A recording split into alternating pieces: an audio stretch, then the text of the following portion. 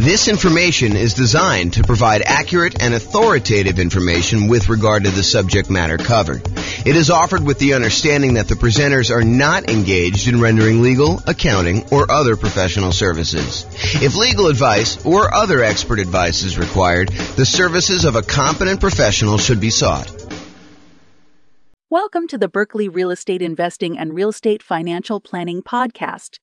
Learn all about investing in real estate in Berkeley, California, with a combination of real estate financial planning and modeling with numbers specific to Berkeley, plus syndicated, more generalized recordings of live and pre-recorded real estate investing classes.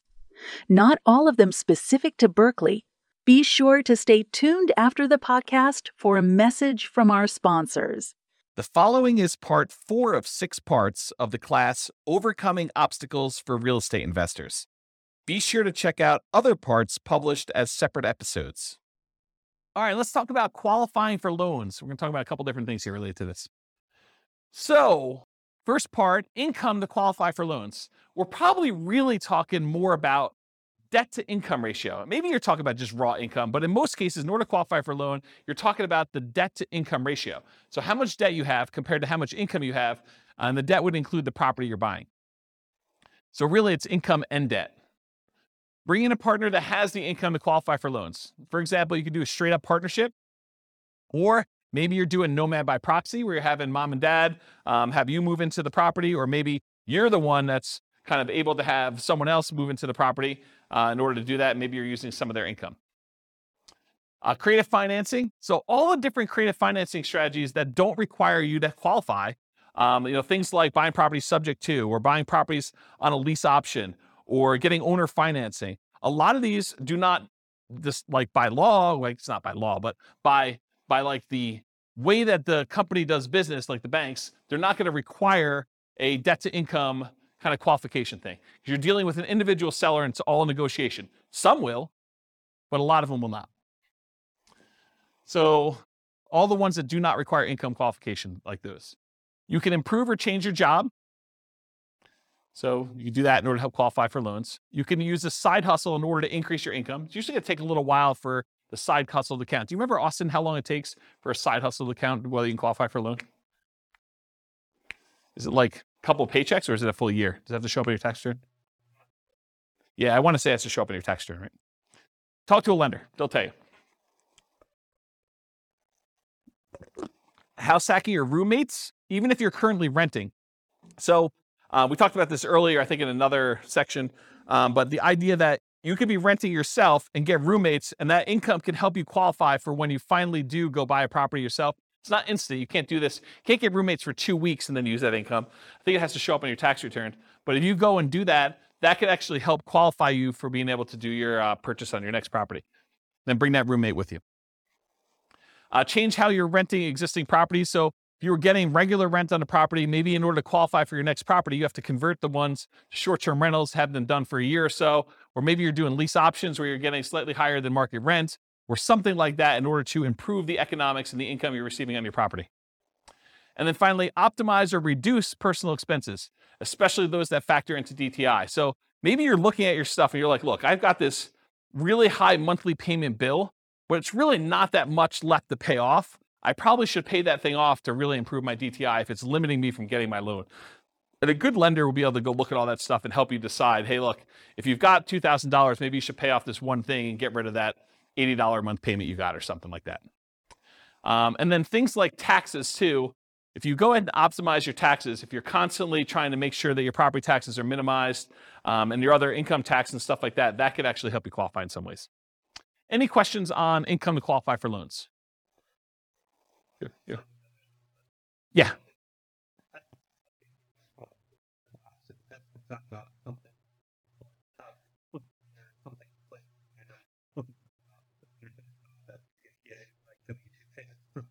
Oh, so if it's W-2 payments, you can count right away? Okay, but doing something like flipping cars or something like that where you don't have W-2, then that needs to show up on tax returns. And a roommate would need to show up on tax returns, right? That's my understanding. Yeah. Go check with your lender just to make sure. What's up? Yeah, I think that sounds right to me, although it could be loan specific for all I know. So.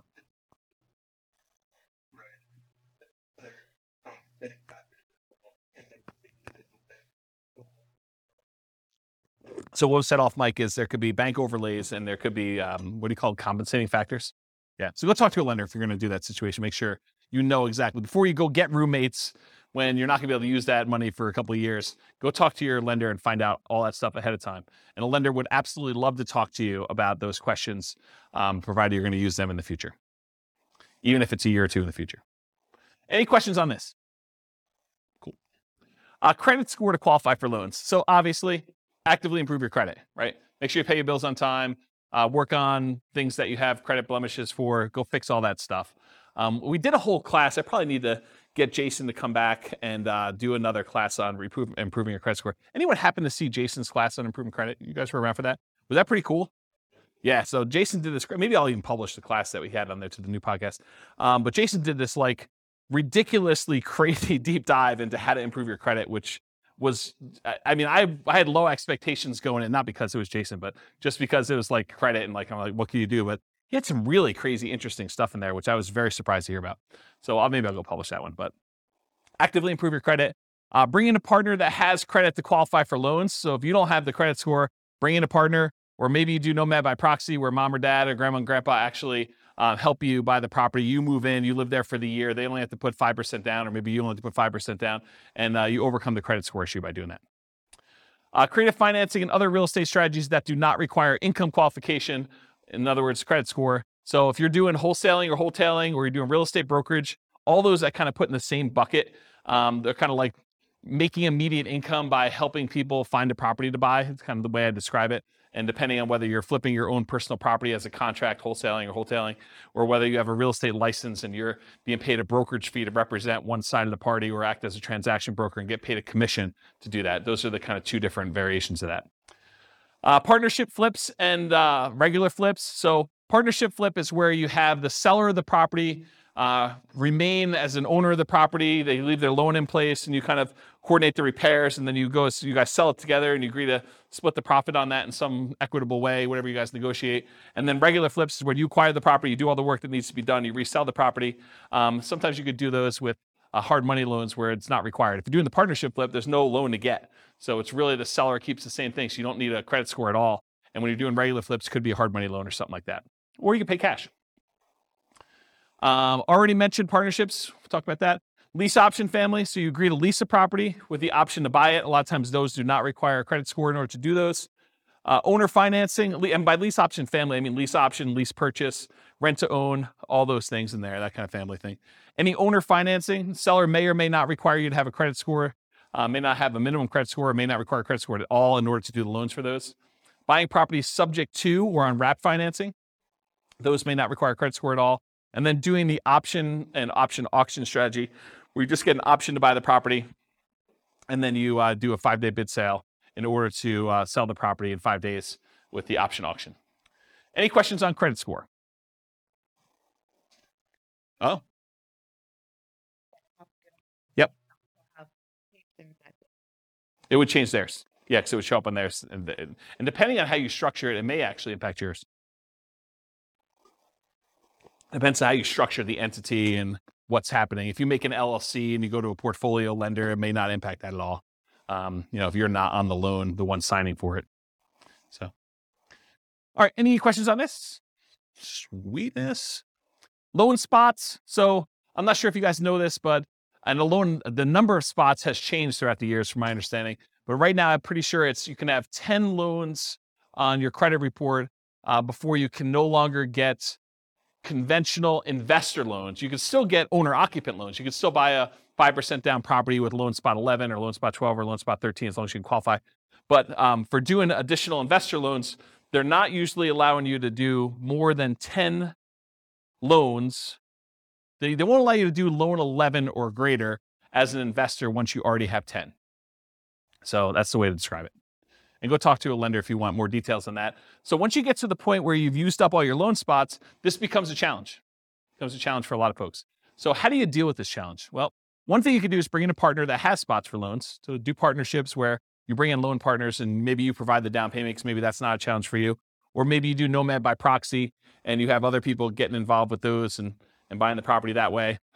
You could get portfolio loans. So this is the solution I think a lot of investors go to. They'll go to a a local bank that does portfolio loans, that they're not doing conventional financing, they're keeping the loans on their books, and they will allow you to do loans. Typically, the problem with those is most of the portfolio lenders that I know are not doing 30-year fixed rate financing. They're doing a 30-year term, but a lot of the loans are variable. And it could be, they're fixed for 5 years and then they become variable. But the challenge is that they're not 30-year fixed rate financing loans.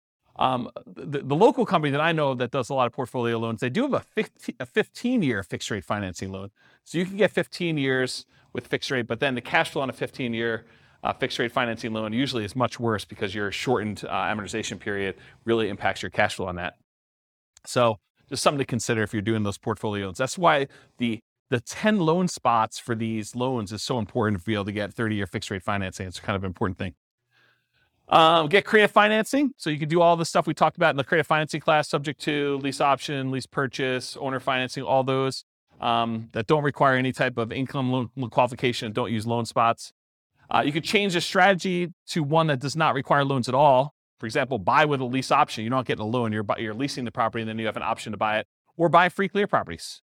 Save up all the money you have in order to buy the property free and clear. Or do subleases. You lease a property, and you have the ability to sublease it. You can also pay off existing properties that you own to free up loan spots.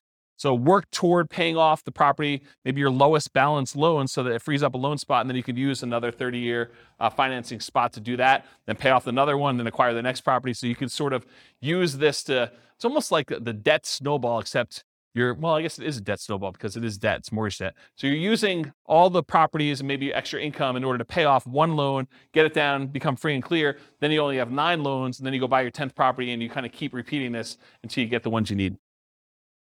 Alternate loan spots with...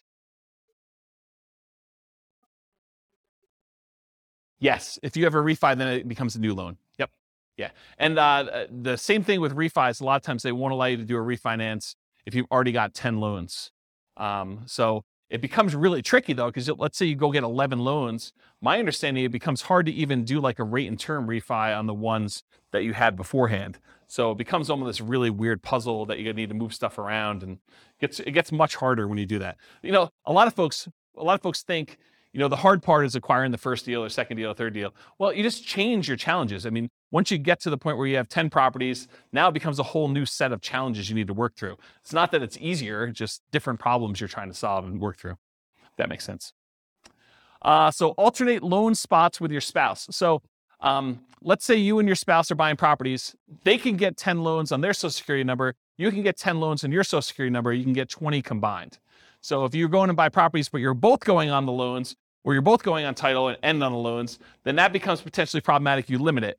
The tricky part is some lenders will give you pushback if you're doing joint taxes. If you're both on the tax return, some lenders will give you pushback saying, it's really on the same tax return. It's really both you guys. So we're all going to count those for them as well, for her or him, depending on what it is, for that sort of situation. So you may need to file separate tax returns, and then you have some tax issues as to whether or not you're taking, the joint married things, all that other stuff. So I'm not a tax guy.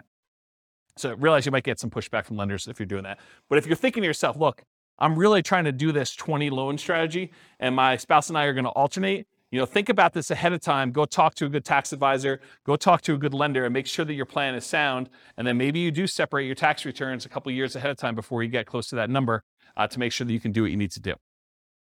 Any questions on loan spots? This concludes part 4 of 6 of Overcoming Obstacles for Real Estate Investors.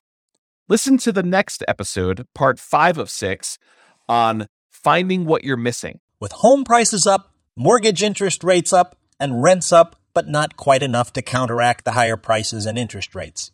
Cash flow on rental properties in Berkeley is harder than ever. Book a call with the Real Estate Financial Planner to apply our proprietary 88 strategies to improve cash flow on your rentals. See the show notes for a link to schedule your call and improve your cash flow today. If you're a real estate agent, lender, or professional in Berkeley that wants to help our real estate investor listeners, consider reaching out to learn about collaboration opportunities with this podcast. We'd love to add more value to our listeners by having you assist our investors buy, sell, and finance their real estate investments. See the show notes to schedule a call to discuss collaboration opportunities.